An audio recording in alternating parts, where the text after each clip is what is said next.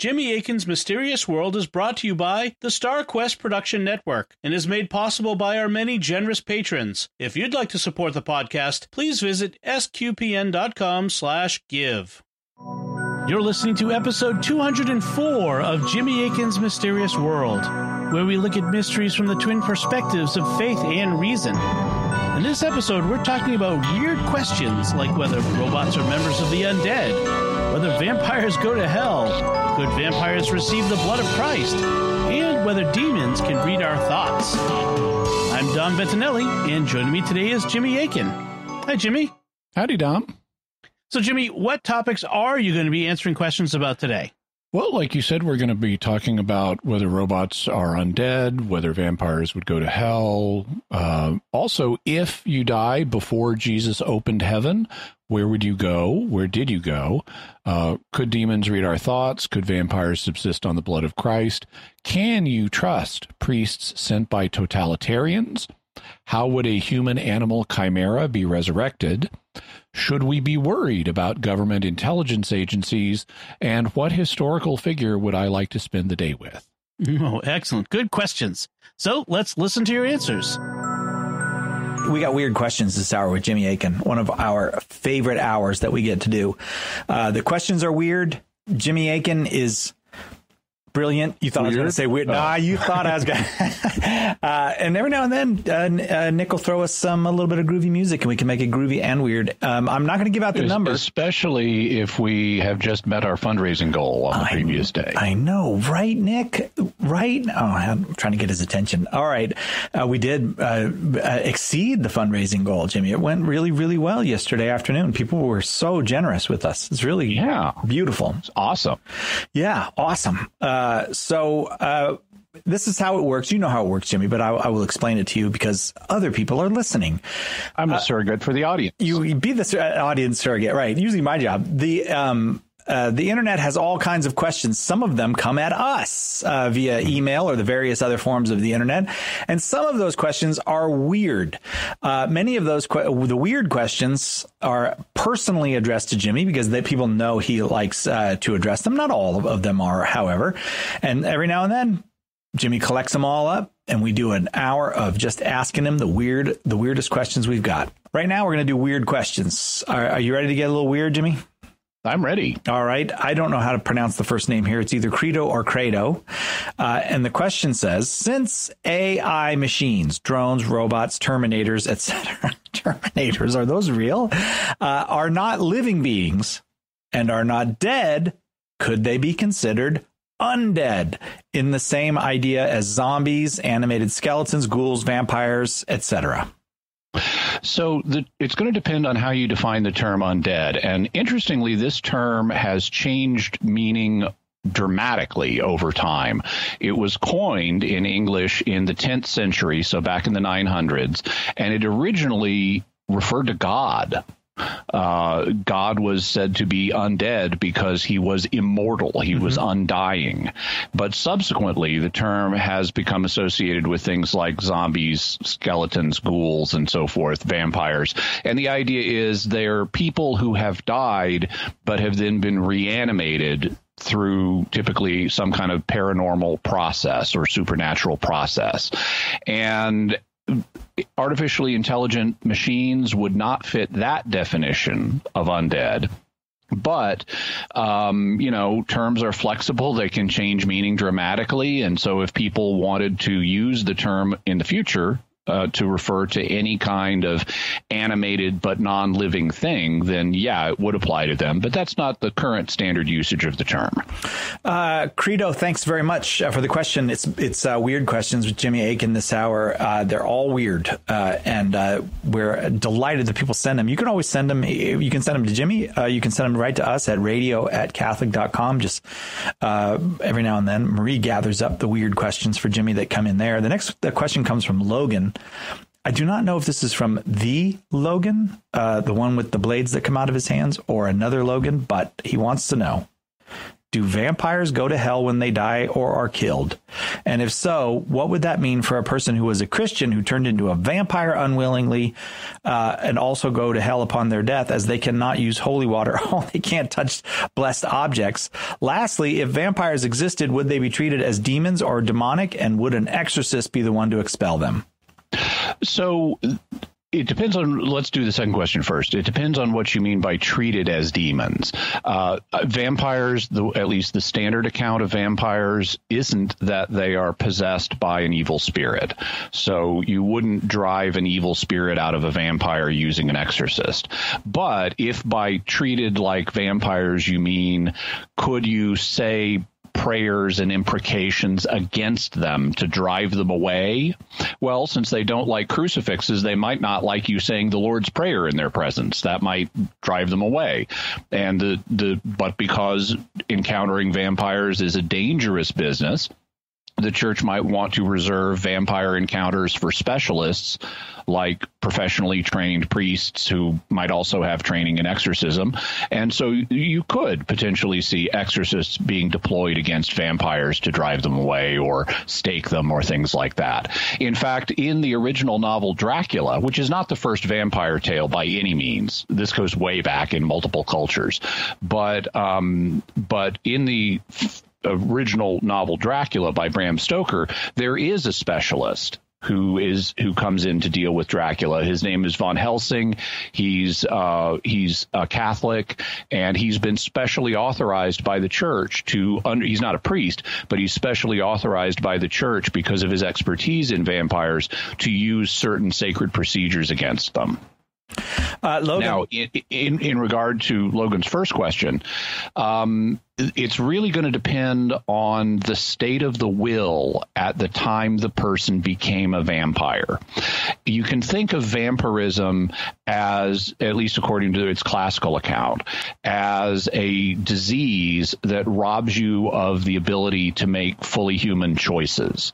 So in that way, it's like rabies. In fact, there has been speculation, and you can hear about this in the episode of Mysterious World on mind control parasites, which are a thing, that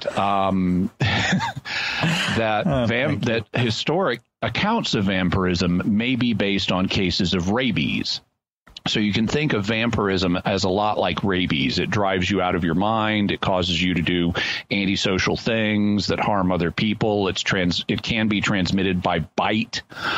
And so the question of what would happen to a vampire when he's exterminated would be like what happens to a person who has rabies when he died. If he was in a state of mortal sin and didn't repent of it before he was infected, he would be lost. If he willingly got himself infected, he would be lost. But if he was in a state of grace and was not willingly infected with rabies or vampirism, then he would be saved because he wouldn't be responsible for any of his actions and he would remain in a state of grace. Logan, thanks for that question. We've got to take our first break. Jimmy Akin here with us. It's Weird Questions with Jimmy Akin. Welcome back to Catholic Answers Live. I'm Cy Kellett, your host. Jimmy Akin is our guest. Jimmy is senior apologist here at Catholic Answers, the author of The Bible is a Catholic Book, and the newest book, The Words of Eternal Life, which you can get at Catholic.com right now. I believe it just pops up. If you click on Catholic.com, you can find out how to get a free copy of it over there. Jimmy, it's Weird Questions with Jimmy Akin. We've got a whole bunch more weird questions. Back to them we go. Brett asks this. Oh, I like this. This is a good time travel one. All right. So here's a little time travel. Not little. It's kind of a long time travel story. Let's say there's a scientist, and he created a time machine. He's a lover of history and wished to visit the time in which the Colossus of Rhodes was constructed. He takes the time machine to that time period, but while visiting that time period, he contracts a rare illness and passes. Upon death, and having died in God's friendship, where would he go? To the bosom of Abraham or heaven? Since God exists outside of time, I would think he might go ahead and honor the fact that the scientist was originally from the time after the resurrection. But if so inclined, God could hold the scientist to the circumstances of the time period and send him to the bosom of Abraham to await the incarnation. So I think that Brett has outlined the two options. It's possible that God could have this scientist experience what most people experienced before the time of Christ, before his death and resurrection, which was they went to a place of rest and peace that Jesus refers to as the bosom of Abraham, but that wasn't the full glory of heaven. On the other hand, this guy has been baptized, and that leaves a permanent mark on the soul, and he comes from the time after heaven was opened, and so God might let him into heaven early. And there are even examples of people that God apparently let into heaven early, like the prophet Elijah, because Elijah ascends into heaven. He doesn't go to the ordinary place of the dead. It even uses the word for heaven in Hebrew. So given that there are other exceptions, it's quite possible that could happen, but of course we don't really know. All right. It was a great question, Brett. Thanks for the setup. I like that the guy wanted to visit the Colossus of Rhodes. I would like to as well. I've been to Rhodes and been where the Colossus was, but of course it's not there anymore. But there's nothing left, right? Not even the feet. Right? No, it's all gone. Yeah. Oh, yeah. It's a cement pier. Oh, well, that's impressive. All right. Christy brings her weird question. Christy says, I firmly believe in the power of therapy. However, and I've seen it firsthand, sometimes the problem is spiritual rather than social or psychological. I have read that demons and tempters cannot read our thoughts. I know they can read your physical changes and hear what you say, but not read thoughts the way guardian angels can.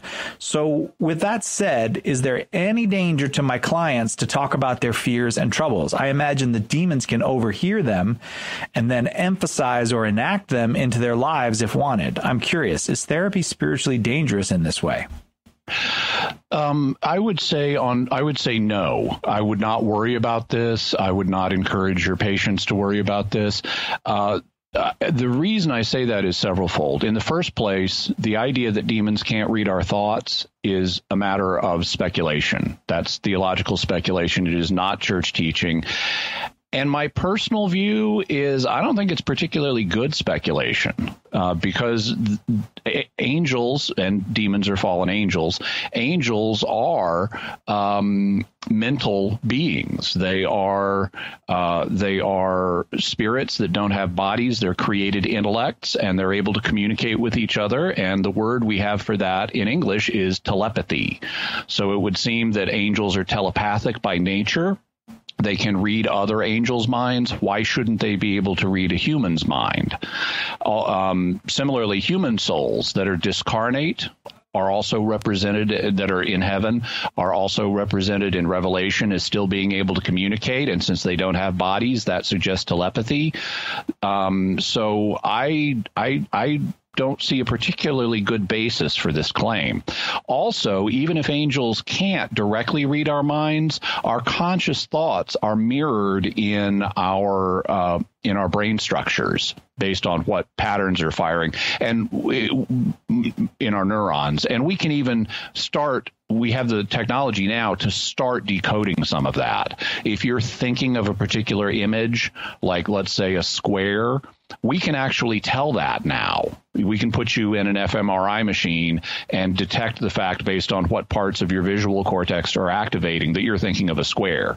And so if we can do that now with human technology, I would think angels, including the fallen ones, would have the ability to decode what's going on in our brains anyway.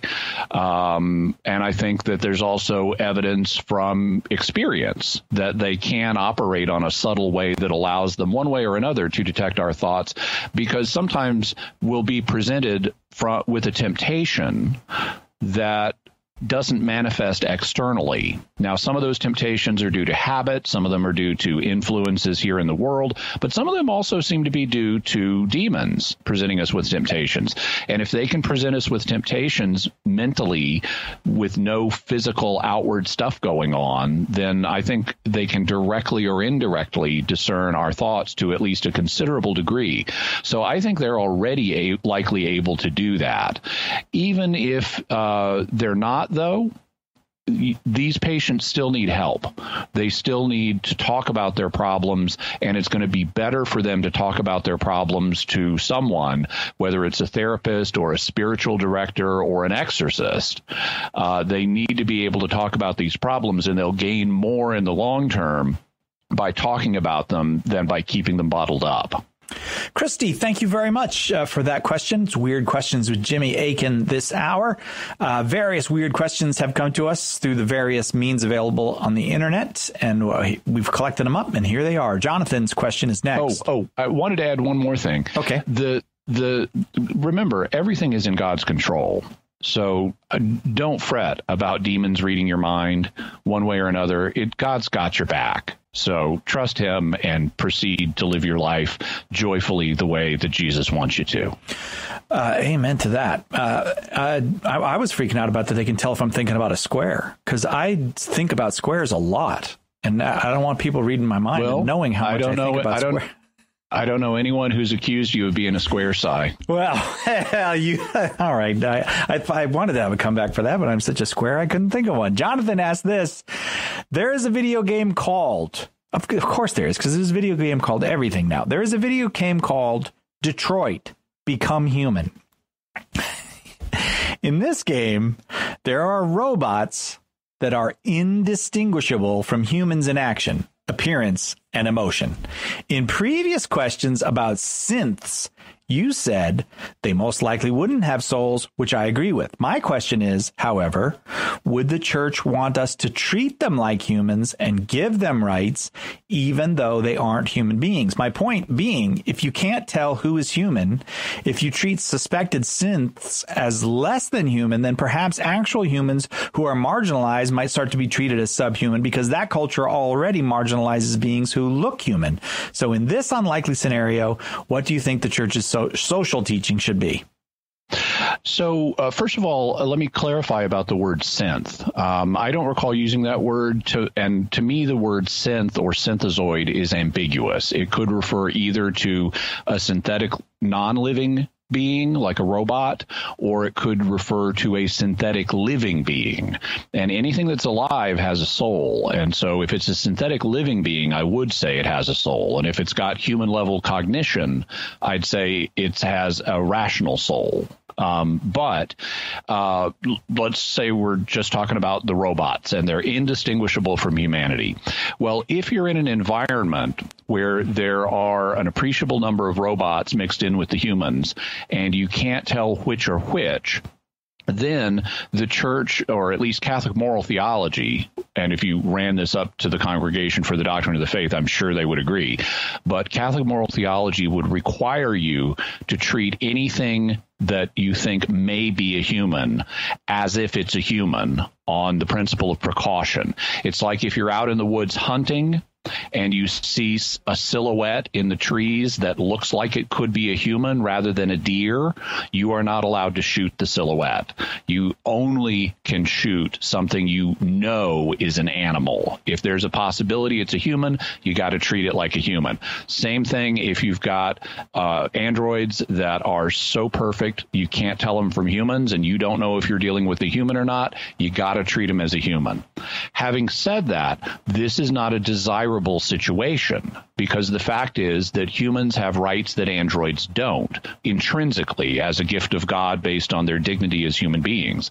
And consequently, it is not a desirable situation to have humans mixing with something that does not have the rights of humans and that is confusing people about their status as individuals. So I would say that the way church social teaching would likely evolve in this case would be to say that there must be differences between any androids that are created and allowed to function in society and humans, so that it is obvious to the humans whether they're dealing with another human being or whether they're dealing with an android?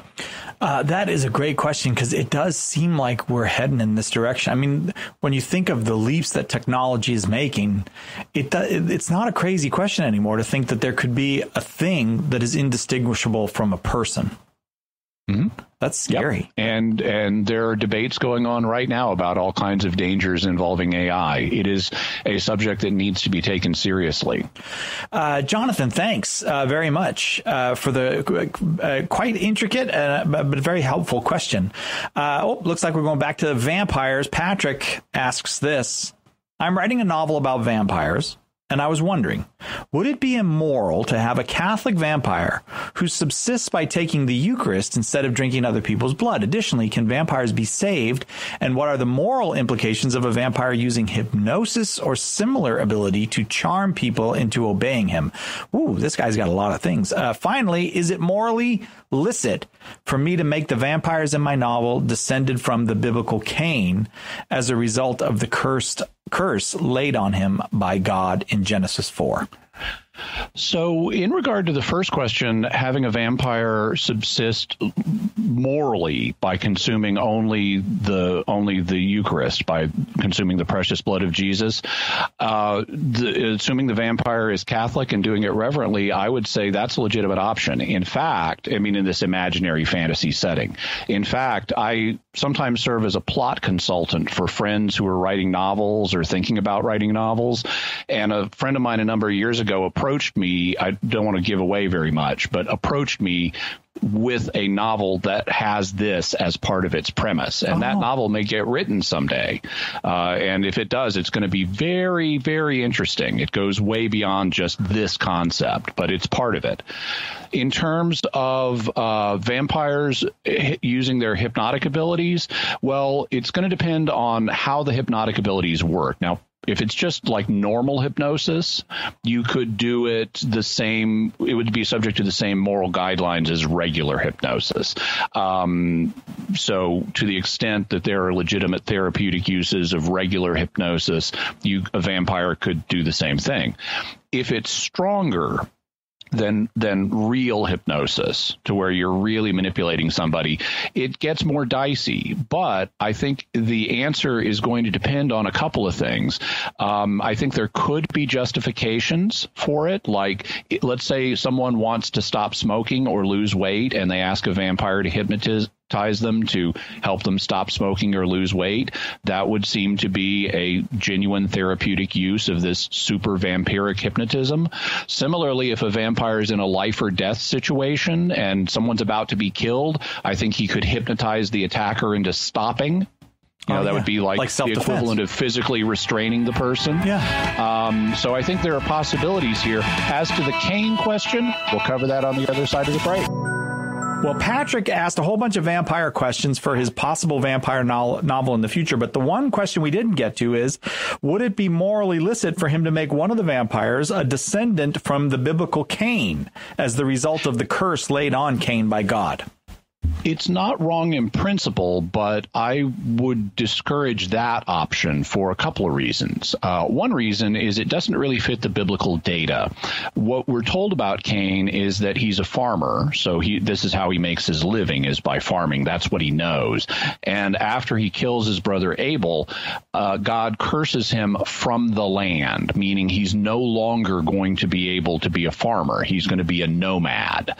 And so he won't be able to use his skills in the same way. And that's what the actual curse is. Now, sometimes people connect the curse on Cain with the mark that God puts on Cain. Oh, yeah. The mark, we're not told specifically what it is. It was probably a mark on his forehead, because that's how the Hebrew audience would be expected to understand it. If you put a mark on someone in their culture, it would typically be a brand or a tattoo on their forehead. And this was done, for example, for slaves or who ran away, or for devotees of particular deities and so forth.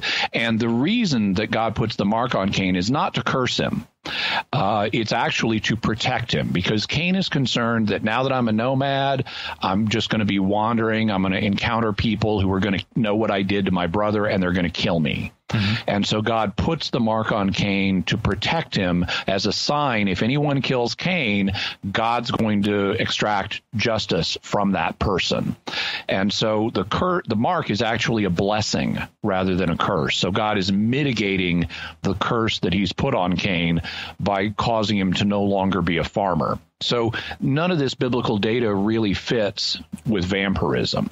The second reason that I would discourage this is that through very unfortunate circumstances in the 18th and 19th centuries, the idea of the mark of Cain got tied up with racism. And because in the biblical genealogy and Table of Nations in Genesis 9 and 10, the people who lived farther south than Egypt and the Egyptians themselves are said to be descendants of Noah's son Ham. So they're Hamites rather than Shemites or Semites. And one of the characteristics of folks who have sub-Saharan ancestry is they have darker skin. And so some 18th and 19th century racists started speculating that what the mark of Cain was darker skin. And that's completely does not fit the biblical text or what the Hebrew audience would have understood it to be. In the ancient world, dark skin was not regarded as a curse at all. So this is a modern racist idea, but because it's associated with Cain, if you were to make vampires descendants of Cain, it would bring up these thoughts for people who are aware of this tragic legacy, and it would serve as a distraction from what you're trying to do. And you might even have people reading your novel and saying, is he a crypto racist that is presenting black people as vampires or something? And you really don't want that as a reaction to your novel. Patrick, a lot of great vampire questions. Thank you. Right in the perfect spirit of weird questions with Jimmy Akin.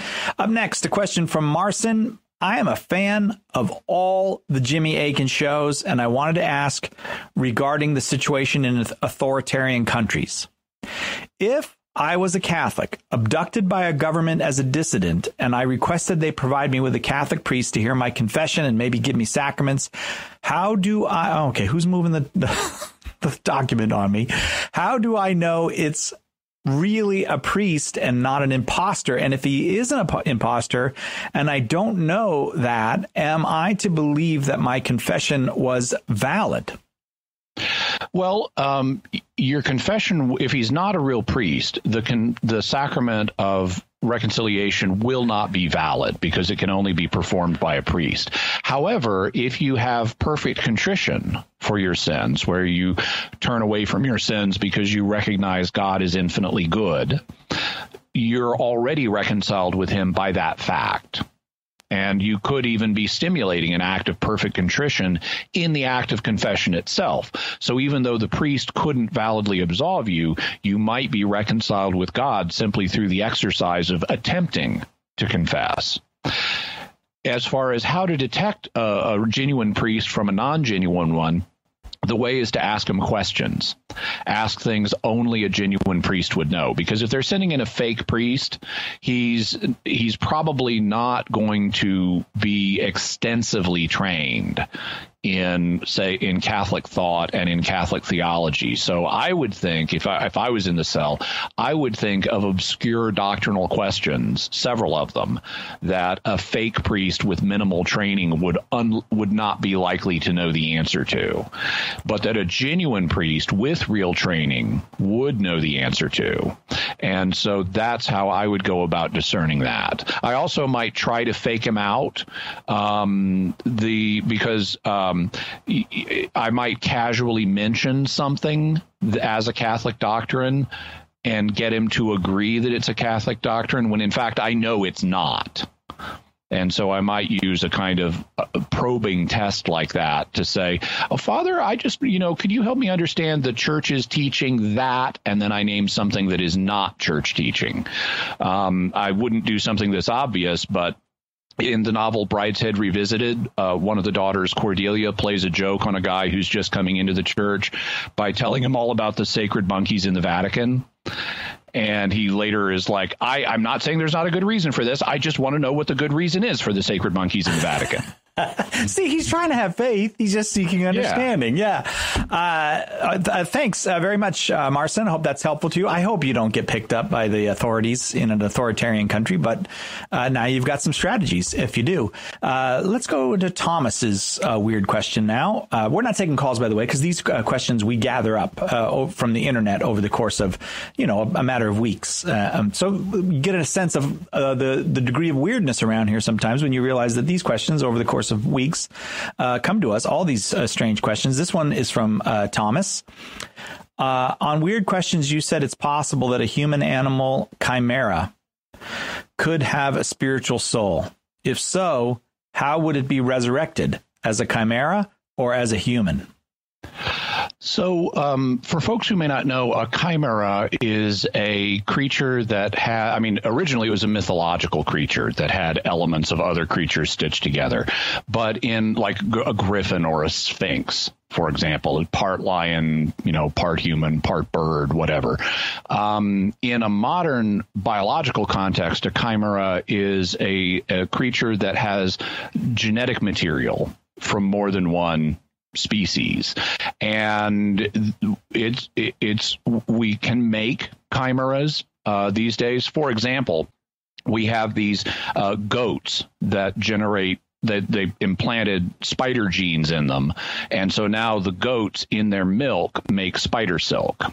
And they tried farming the spiders to get silk production up, because you can use the silk in really good ways, like make Kevlar like protective, bulletproof vests and stuff. Yeah. But the problem with farming spiders is they kill each other.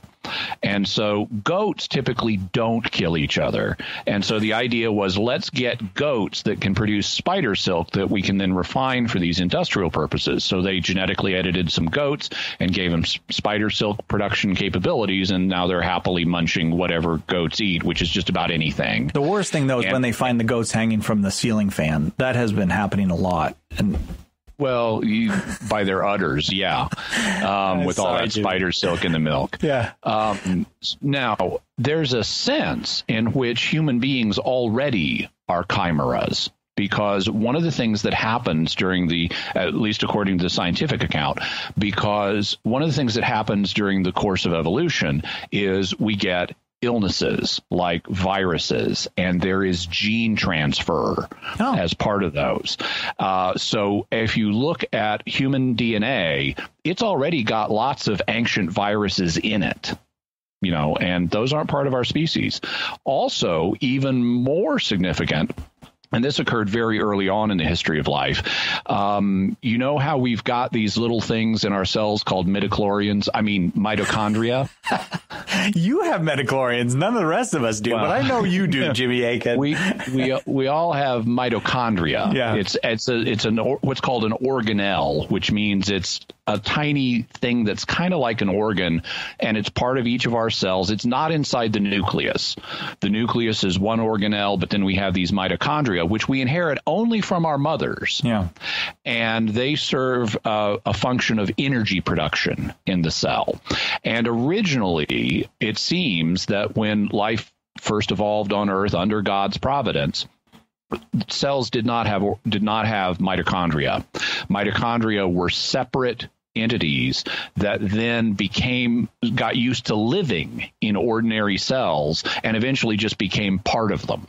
And so that's another example of us, in a sense, already being chimeras, because we have these organelles that originally, a couple billion years ago were a separate species. Yeah. So they've just become part of what it means to be human. Now, in terms of what happens in the resurrection, God could rewrite our DNA into something else. but I don't have reason to think that he would, since we already have ancient viruses and mitochondria. If someone had some additional cells spliced in from another species, like maybe so they would have better eyesight or something, maybe a little bird DNA, I would think God would let them keep that as long as it wasn't causing them a problem. But I don't know for sure. But that would be my guess. Thanks, Thomas. Thanks very much for that question. It's Weird Questions with Jimmy Akin.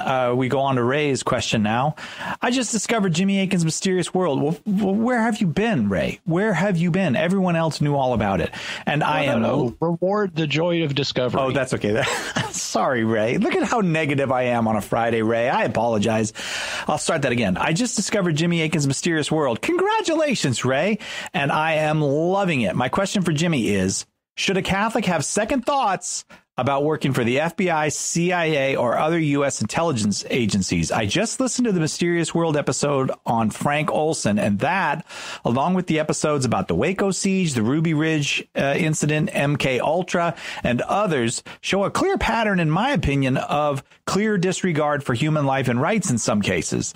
And the above are just the examples that we know of.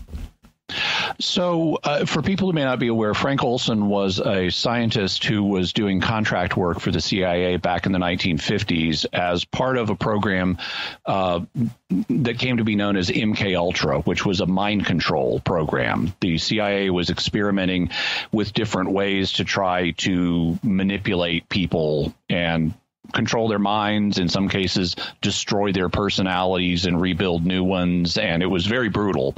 And Frank Olson had conscience objections, and it appears that he was murdered because he was planning to go public with his objections, and the murder was set up to look like a suicide or an accident.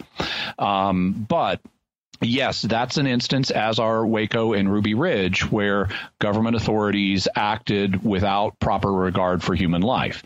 Now, having said that, there are also good people in the FBI and the CIA and other intelligence agencies. And in fact, we need criminal investigative bureaus like the FBI. We need intelligence agencies like the CIA or the DIA or Naval Intelligence or Air Force Office of Special Investigations. We need things like that. And we need them to have good people in them. If you leave them in, if all the good people quit and left only the baddies in charge, then they really would be evil institutions. So we need good people in them, and there are good people in them, and they've done great service for America in many cases. But whether a particular person should be the one to join them, that's a matter of prudential judgment, for that individual person. But we do need good people in institutions like that. Thanks, Ray. There's time for more questions, so I'm going to keep moving. This one comes from Christian Jimmy. If Jimmy could spend a day with any historical figure, both living and not living, who would he choose? Why would he choose that person? And what kind of conversation would Jimmy like to have? Mine would be Jack Chick, and I'd ask him what he thought of Jimmy. Okay, so Jack Chick was a comic book artist. In fact, he was writer. He was the best-selling comic book writer in the world. He's sold like over 1 billion little. They're called Chick tracts, which are evangelical tracts promoting the Christian faith. He is also venomously anti-Catholic, and I happened to meet him one time, and I've written about that. I think if you got a chance to spend your day with Jack Chick and asked him about Jimmy Akin, he would say, "Who?" Yeah. And he would probably barely remember me, if at all. Having said that, my decision, I can't pick just one person, but the people I would pick would depend on a number of factors. One of them is, do they have to speak the same language that I do, or will my TARDIS's translation circuits guarantee that we understand each other? Because it opens up a lot more possibilities if translation is not an issue. Right. Also, do I get to bring along Wonder Woman's golden magic lasso of truth? Because some of the people I'd like to get answers out of might not be truthful otherwise. Now, I also have to say, okay, is this a goal to satisfy my personal curiosity, or am I on a mission to change history? by spending a day with someone. Because, as Melody Pond says in Doctor Who, you've got a time machine, I've got a gun, let's kill Hitler. So let's assume I'm not going to change history by anything I do. And then I would have to say, okay, well, am I allowed to satisfy my religious curiosity, or would it be just general curiosity? Because obviously, go to Jesus and get the answers to anything. Yeah. Especially about religious matters. And that would be kind of, some people might say, of course he's Christian, he's an apologist, he's going to want to talk to Jesus and Paul and John and all those people. So that's maybe not the most interesting answer. So let's suppose that I'm not doing a religious investigation. It's just general curiosity, wanting to be with somebody and ask them stuff. Yeah. Well, if I don't have to know the name of the person, if a designated description will do, one person I'd like to talk to is the author of the Voynich manuscript. The Voynich manuscript is sometimes thought of as the most mysterious book in the world. It was written on calfskin in the 1400s, and it seems to be what was called an herbal, which was a book describing plants and their medical uses and things like that. But it's written in a language nobody understands. It was clearly written in Europe, but because it's got a semi-European alphabet, but nobody can read it. And I would love to talk to the author of the Voynich manuscript and get answers about it. Huh. Another person I'd like to talk to, and actually for some of these I could find their names, but the head librarian of the Library of Alexandria. And I'd love a tour of the stacks with my iPhone to record images of lost books. Yeah. Another person I'd like to talk to is Papias, or someone who had a copy of Papias's exposition of the Logia of the Lord, so I could get images of that lost 5 books with my iPhone. If I can't do things like that, I would be interested in talking to some Christian medieval people who wrote on esoteric subjects, like St. Albert the Great, not about his theology, but he wrote about bunches of other stuff like alchemy and astrology and all kinds of things. Oh, yeah. Or Hildegard of Bingen. She wrote about the same subjects. She also had a language that's very mysterious that she wrote in. Nostradamus, I'd be interested in talking to, because even though he's reputed to be a scholar even though he's reputed to be an astrologer, there's evidence that he actually was doing something else when he composed his quatrains, and he just said he was doing judicial astrology because judicial astrology was allowed at the time. Oh. It looks like what he was really doing was a practice called, this is the theory, a recent theory anyway, is that what he was really doing is a practice called bibliomancy, where you take a random book and flip to a random passage and interpret it as having precognitive or prophetic significance. Oh, yeah. So I'd love to find out his actual method. Another person of this kind of period that would be interesting to talk to would be John Dee, who was a mathematician, astrologer, astronomer, and occultist that was in the time of Queen Elizabeth I. And he had just endless pages of conversations with angels written in an angelic language. And he would just be a fascinating, and it's just amazing the volume of this angelic text material he's got that we can't read. And it would be fascinating to talk to him. I mean, I'm not saying I buy all of his stuff, but he'd be a fascinating person to talk to. Another would be Daniel Douglas Hume, who lived in the 1800s. He was considered the greatest physical medium of all time.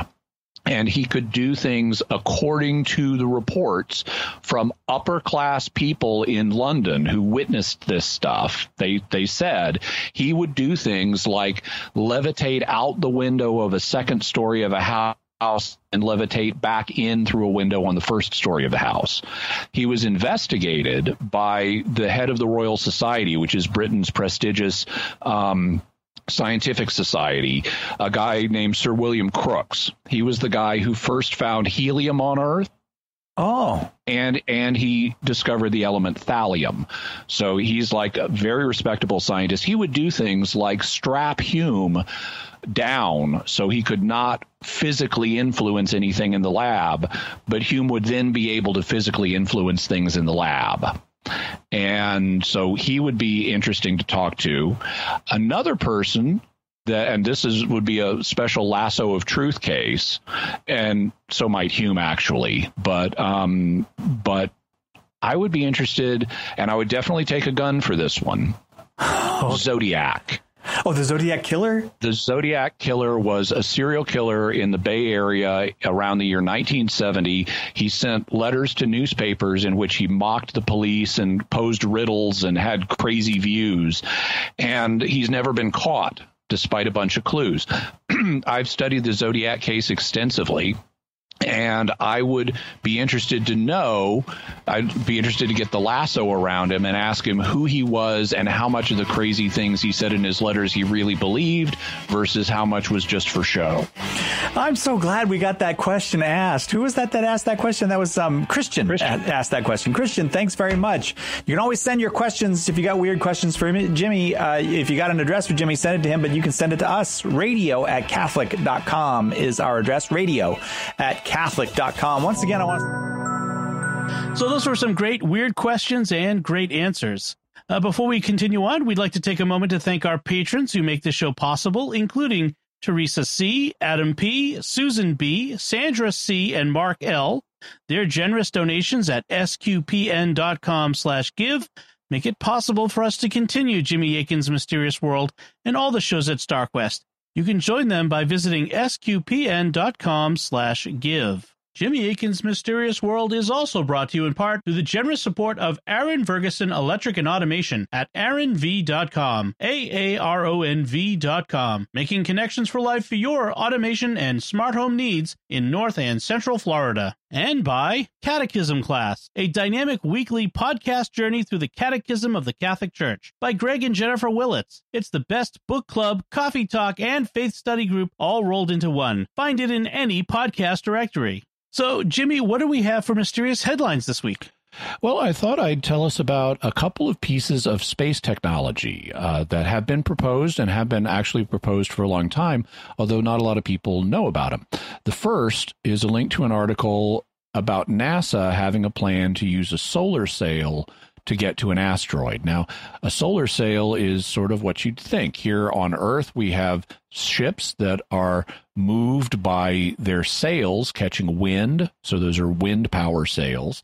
And a solar sail can either catch the solar wind or light, including even laser light, to push the sail along and thus the ship that's attached to it. And there have been plans or theoretical plans for using solar sails for a long time. You could even use them to get to other star systems.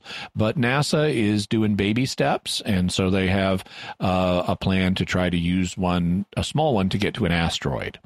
Now, another piece of space technology, let's suppose we had a big solar sail ship that you wanted to go on. How would you get up into orbit to board it? Well, you could take a rocket or a really high-flying plane, maybe, but those are fuel expensive. You have to burn a lot of fuel to get up into orbit through a rocket or, something that has an engine like that. And so there's another proposal that has been made that would be potentially more fuel efficient for getting to orbit, and that's using a space elevator. And a space elevator is kind of what you might think. It's also kind of like Jack and the Beanstalk, where you have the beanstalk that grows up to the sky, and it just kind of sits there, and you can then climb up the beanstalk to get really high up. And that's basically what a space elevator is. If you can get it high enough, if you can get a tether from the surface of the Earth high enough, and if it's strong enough, then the tether will just remain there, because you can play on the effects of microgravity to help keep it up. And then you don't need to burn as much fuel to get up there. You just need to ride up the elevator. And so that's all great. But, as we know from Star Trek, new technology constantly fails. So if Star Trek has taught us nothing else, it's taught us that don't introduce any new tech or it's going to break on you. So what happens if a space elevator breaks? Well, we'll have an article that discusses that. And spoiler alert, you don't want to be in the vicinity of the tether when it breaks. If anyone has seen the Apple TV Plus Foundation series, you can get a very graphic illustration of what happens when a space elevator tether breaks. So very good. Excellent. So, folks, we would love to hear your theories about the topics that Jimmy covered in the weird questions that he answered today. You can let us know online by visiting sqpn.com or the Jimmy Akin's Mysterious World Facebook page, sending us an email to mysterious@sqpn.com, sending a tweet to @MYS_world, or calling our mysterious feedback line at 619-738-4515. And I want to say a special thanks to Oasis Studio 7 for the video and animation work they've been doing on Mysterious World. If you haven't seen that yet, go by youtube.com/Jimmy Akin and be sure and check out all the great work they've been doing to improve the video version of Mysterious World. And also, while you're there, please do subscribe to the channel and hit the bell notification so that you get alerts whenever we have a new video. We just recently passed 25,000 subscribers on the channel, and I'm really trying to grow it, so I'd really appreciate it if you'd subscribe. Right. And you can also follow Jimmy Akin's Mysterious World as an audio podcast in Apple Podcasts, Google Podcasts, Spotify, Stitcher, TuneIn, all the great places to get podcasts from. And remember, to help us continue to produce the podcast, please visit sqpn.com/give. Jimmy Akin's Mysterious World is also brought to you by Fearvento Law PLLC, now assisting clients with expungements and set-asides of Michigan convictions. To learn more, call 231-202-3321 or go to fearventolaw.com, FIORVENTO law.com. Until next time, Jimmy Akin, thank you for exploring with us our mysterious world. Thanks, Dom. And once again, I'm Dom Bettinelli. Thank you for listening to Jimmy Akin's Mysterious World on StarQuest.